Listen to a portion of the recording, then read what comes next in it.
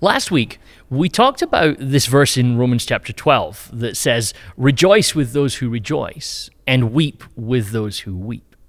And what I was trying to say in that was that there's a level in which we shape our behavior to be considerate of those around us. Essentially, this seems to be the Bible's take on how we share life together.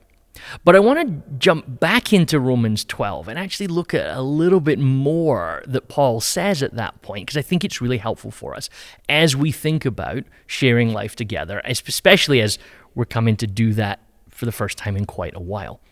In Romans chapter 12 and verse 15, you get the verse you know, "Rejoice with those who rejoice and weep with those who weep." But the text continues, "Live in harmony with one another. Do not be haughty, but associate with the lowly. Do not claim to be wiser than you are. Do not repay evil for evil, but take thought for what is noble in the sight of all." And then Paul says this, "If it is possible, so far as it depends on you, live peaceably with all. Beloved, never avenge yourself, but leave room for the wrath of God. For it is written, 'Vengeance is mine. I will repay,' says the Lord." Now, here's a few verses of scripture that require you to sort of slow down a little bit. As I read Romans, and Romans has got some very advanced theological reflection going on it, I often find myself getting to this part and thinking, is Paul now short on time? Does he know he's getting to the end of his paper and needs to get a lot in? Because it sort of feels like he loads up the batting machine with wisdom, turns it on high, and sort of fires it out at you at quite some pace. There's a lot crammed into those few small verses.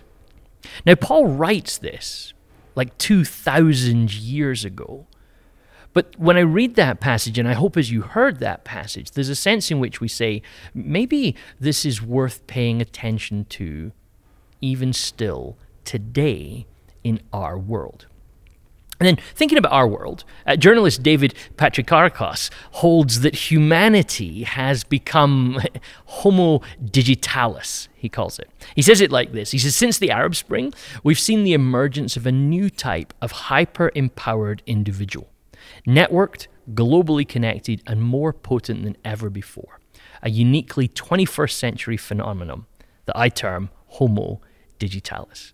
We are online. We live in this digital world, and our view of the world is being shaped and governed by that. It's been happening for a lot of years now, but especially in the past months, while we've all been in various levels of lockdown, we're shaped by our social media interactions. We're shaped by what we see and the apps we engage with online.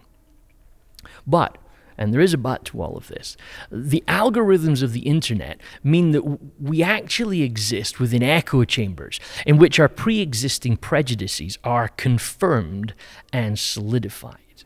And I know that you know that this is how it works online, but it's interesting to me how easy it is to forget that when I switch on my app, what I'm seeing isn't unbiased journalism. It's actually the app doing targeted group building. It's grouping me off with the people like me and then grouping you off with the people like you, and we may not end up in the same group. Which is kind of why you can always switch on YouTube and find a video that agrees with you. Whether it's a brilliant idea about something or some crazy thought that you've just had, you can find somebody out there who has thought about it before, who agrees with you on the subject and thinks that, yes, you too should build a bunker in your basement. The irony, however, of the internet is this. We have access to more than we have ever had before, but we see less. Like, we have more data than any generation in history, but so often we act like the least informed generation of history. We act like we haven't really used the data that's available to us. And so what this has meant is that when we eventually encounter a different view than our own, which sometimes can take some time because of how our apps and all that work, when we do encounter a different view on our own, our reaction to it can be more severe. It's almost as if we've forgotten how to critically assess an idea, how to reason through our thinking on things. And so what has this done to us? Well, when we encounter ideas that contradict our own internal notions of justice or injustice, you commonly see us acting in a very particular way. It's called spite. And what I think we observe in our society now is that when we encounter an idea that we disagree with, it's no longer sufficient for us to simply disagree. We don't say, I'm not sure about that, and walk away. We must react. We have to say something or post something or tweet something. And I would suggest that the lack of face-to-face interactions that we've had for the last several months has kind of made this easier for us. So we don't simply disagree, we spite. We look for ways that we can act to ultimately punish the person who said the thing that we disagree with. In a recent article in The Atlantic, Charlie Tyson made the following observation about spite. He said it like this: spite defies logic. We act spitefully, lashing out to harm someone else, even at cost to ourselves, when the desire to punish overrides other considerations. People in the throes of spite's poisonous pleasures do not care if they injure themselves or make the whole world worse off, so long as they satisfy their rancor.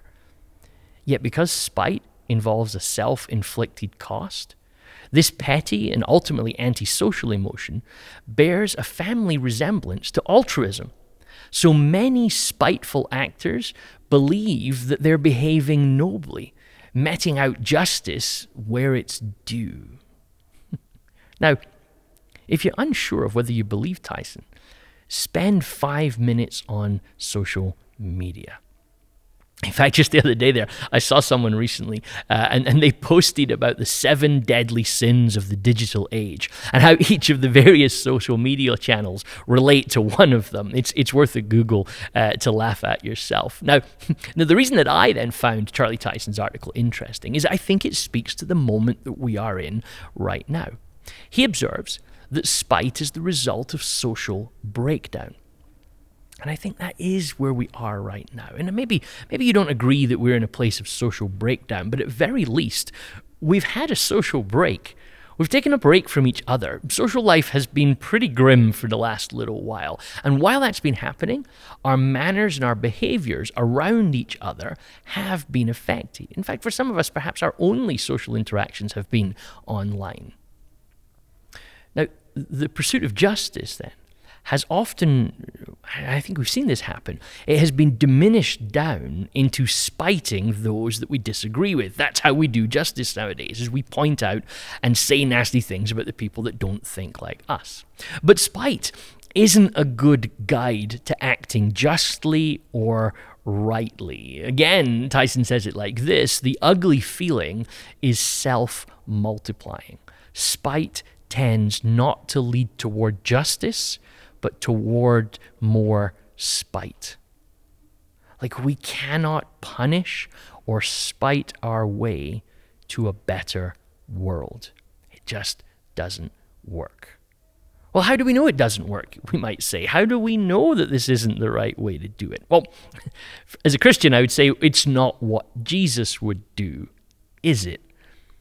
Again, at which point perhaps you think of that meme which says, when someone makes you angry, keep calm and ask, what would Jesus do? And then the meme continues, but remember that flipping over tables and chasing people with a whip is within the realm of possibilities.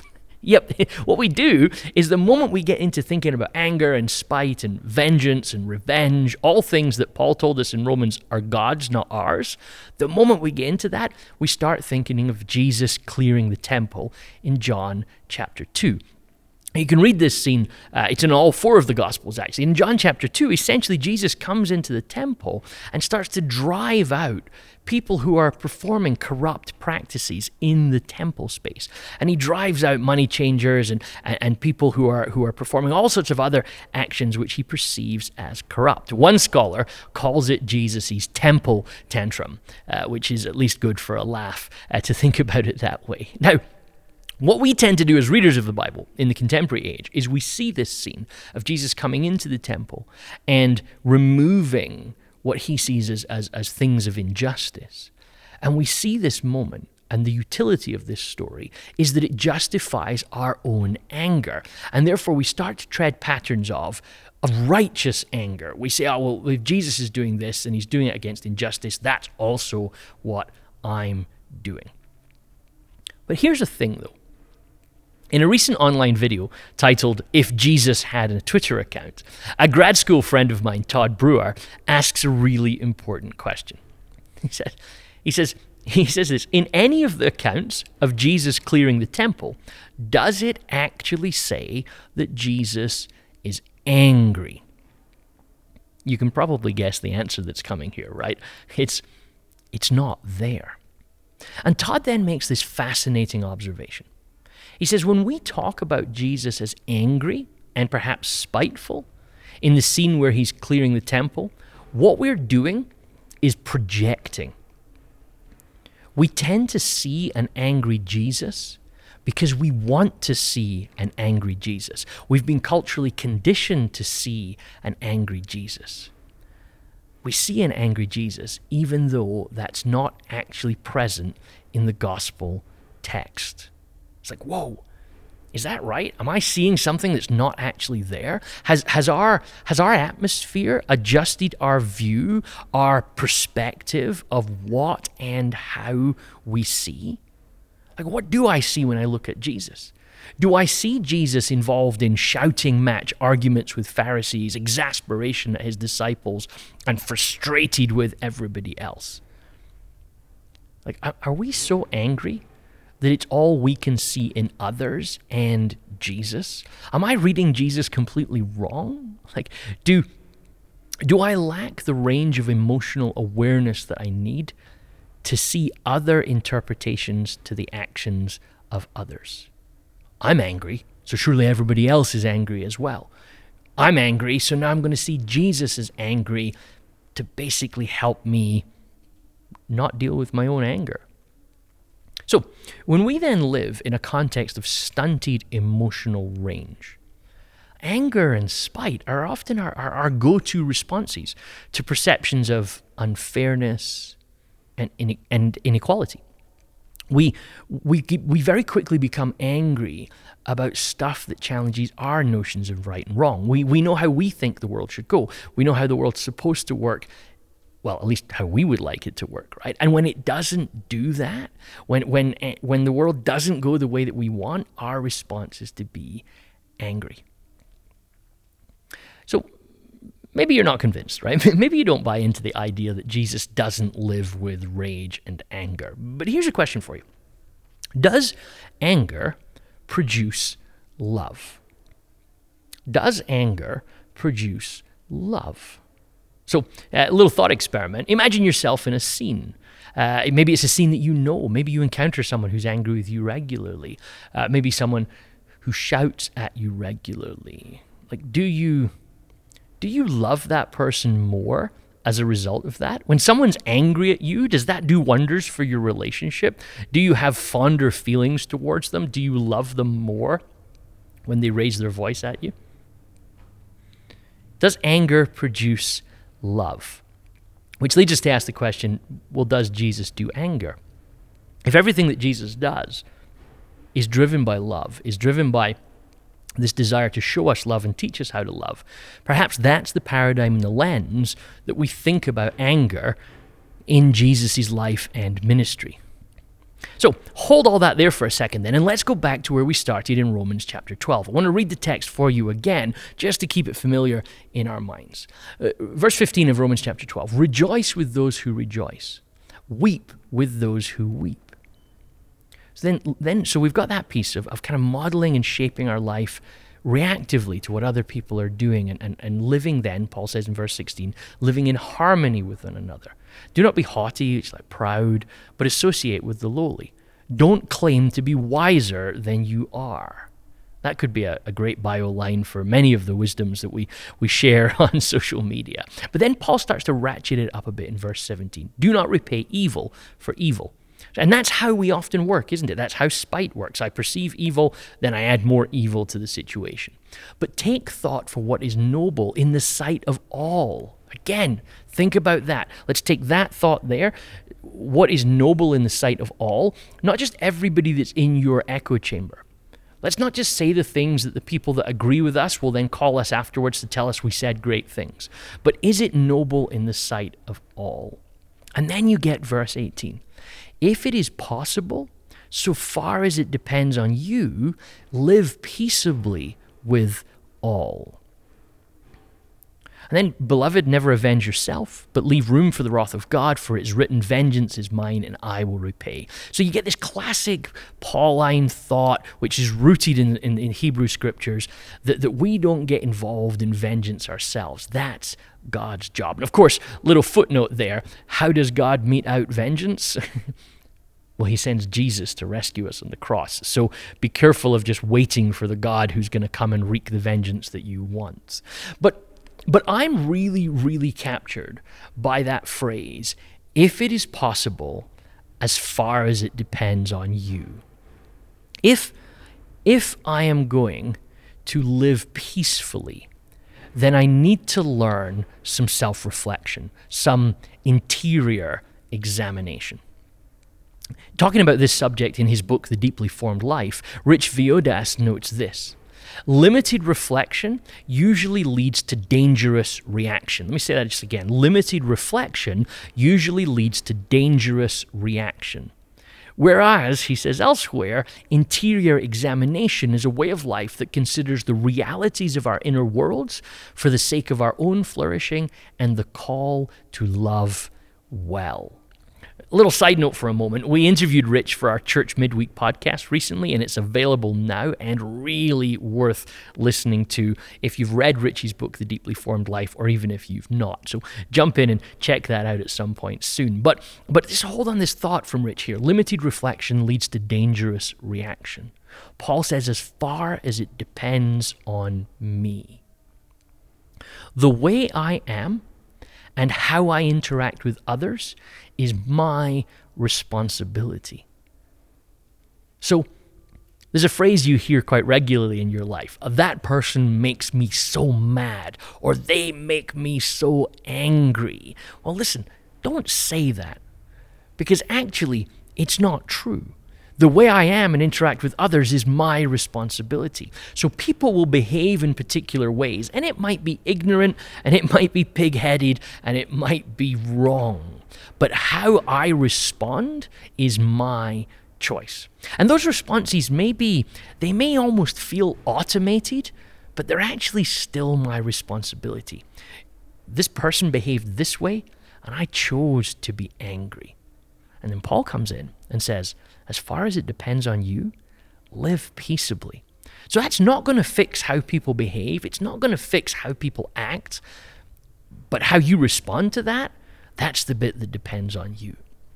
Now for Paul, he's writing this to a church in Rome, and the big issue of togetherness in the church in Rome has to do with food and holy days, and might not be the sort of most relevant moment for you in your context right now. Basically, a predominantly Jewish Christianity was struggling with new converts who didn't follow Jewish laws. But this is what happens in a grace community, which we as a church want to be. We've not been gathered together into the same space because we're all similar. We've been gathered together by Christ, who brought peace between us and God. So peace is sorted out between us and God, vertically, if you would say. But now we have to learn how to live peaceably with each other. And that's where it gets complex. So Paul doesn't leave it in chapter 12 of Romans. In chapter 14 of Romans, he comes back to this issue. And at verse 13, he says this, therefore, let us stop passing judgment on one another. Instead, make up your mind not to put any stumbling block or obstacle in the way of a brother or sister. I am convinced, Paul says, being fully persuaded in the Lord Jesus, that nothing is unclean in itself. But if anyone regards something as unclean, then for that person it is unclean. If your brother or sister is distressed because of what you eat, you are no longer acting in love. Do not by your eating destroy someone for whom Christ died. Therefore do not let what you know is good be spoken of as evil. For the kingdom of God is not a matter of eating and drinking, but of righteousness, peace, and joy in the Holy Spirit. Because anyone who serves Christ in this way is pleasing to God and receives human approval. Let us therefore make every effort to do what leads to peace and to mutual edification. Now, again, Paul's talking about food issues, right, in Romans chapter 14 there. But you can transfer the issue of food to any modern divisive issue. So take out food issues and come back to divided views on coronavirus, or divided views on racial reconciliation, or divided views on vaccines. They can all go in there and now come back and read this text again. But notice what Paul does in this text. He sidesteps the issue of camps, tribes, positions, sides, polarizing opinions. He says nothing of rightness and wrongness. It's not that Paul doesn't think there's rights and wrongs. He simply asks this question: is it worth division? Or can we live in grace? And he asks us to live in grace, even when we're hanging out with the people we disagree with. So we're all going to be gathered back into shared spaces again soon, and we need grace for one another. We're called to share the journey together. That's what church is doing. And can we hear Paul's phrases at the end of the bit we read of Romans 14, at the end of what we read in Romans 12? Make every effort towards peace, Paul says. Earlier he says, as far as it depends on you. So just notice what Paul's doing in this. He's rejecting spite and anger. That's kind of obvious. But he's also rejecting fairness and equality. Oh, I didn't expect you to say that, you might think. But Paul's actually asking us not to pursue fairness and equality. He's asking us to make sacrifices for each other. In 1 Corinthians chapter 11, in another one of Paul's letters, he is leading the church there towards a vision of how they should participate in the communion meal, the Eucharist meal. And Paul notices again, in another one of his churches, there's a lot of divisions. So whenever there's divisions in churches, don't forget, this isn't new, right? And in this case, they're trying to treat each other fairly. So they're gathering around the communion table, and they're sort of attempting to treat everyone the same. Of course, it's not working. And what's happening is some of the sort of wealthier people who have more resources are generally at the front of the line for the food lineup, and the people who really need the food are not getting any. And Paul comes in with the same logic that he talks about in Romans. He proposes a solution to the Corinthian church that isn't technically fair. He suggests that in points of division, we don't try to find fair and we don't try to find equality. We find what's best for the other. Some folks were hungry. Paul's solution isn't rations. Paul's solution isn't to come in and say everybody gets the same amount of food, but he actually instructs those who are able to eat elsewhere so that there's more food for the hungry. Paul says if you have food at home, eat at home so the people that don't have food at home have more to eat. Sharing life together involved sacrifice. It involves not always getting your way. It involves being considerate for someone who thinks differently from you.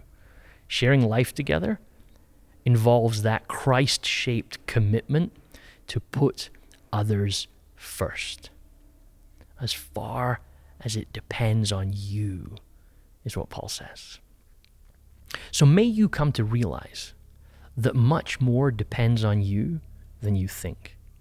May you know that you have the ability to choose peace over division.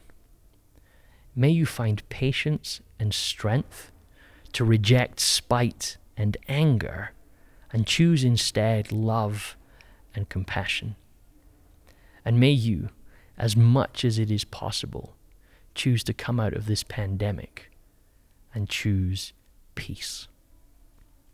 Grace and peace to you.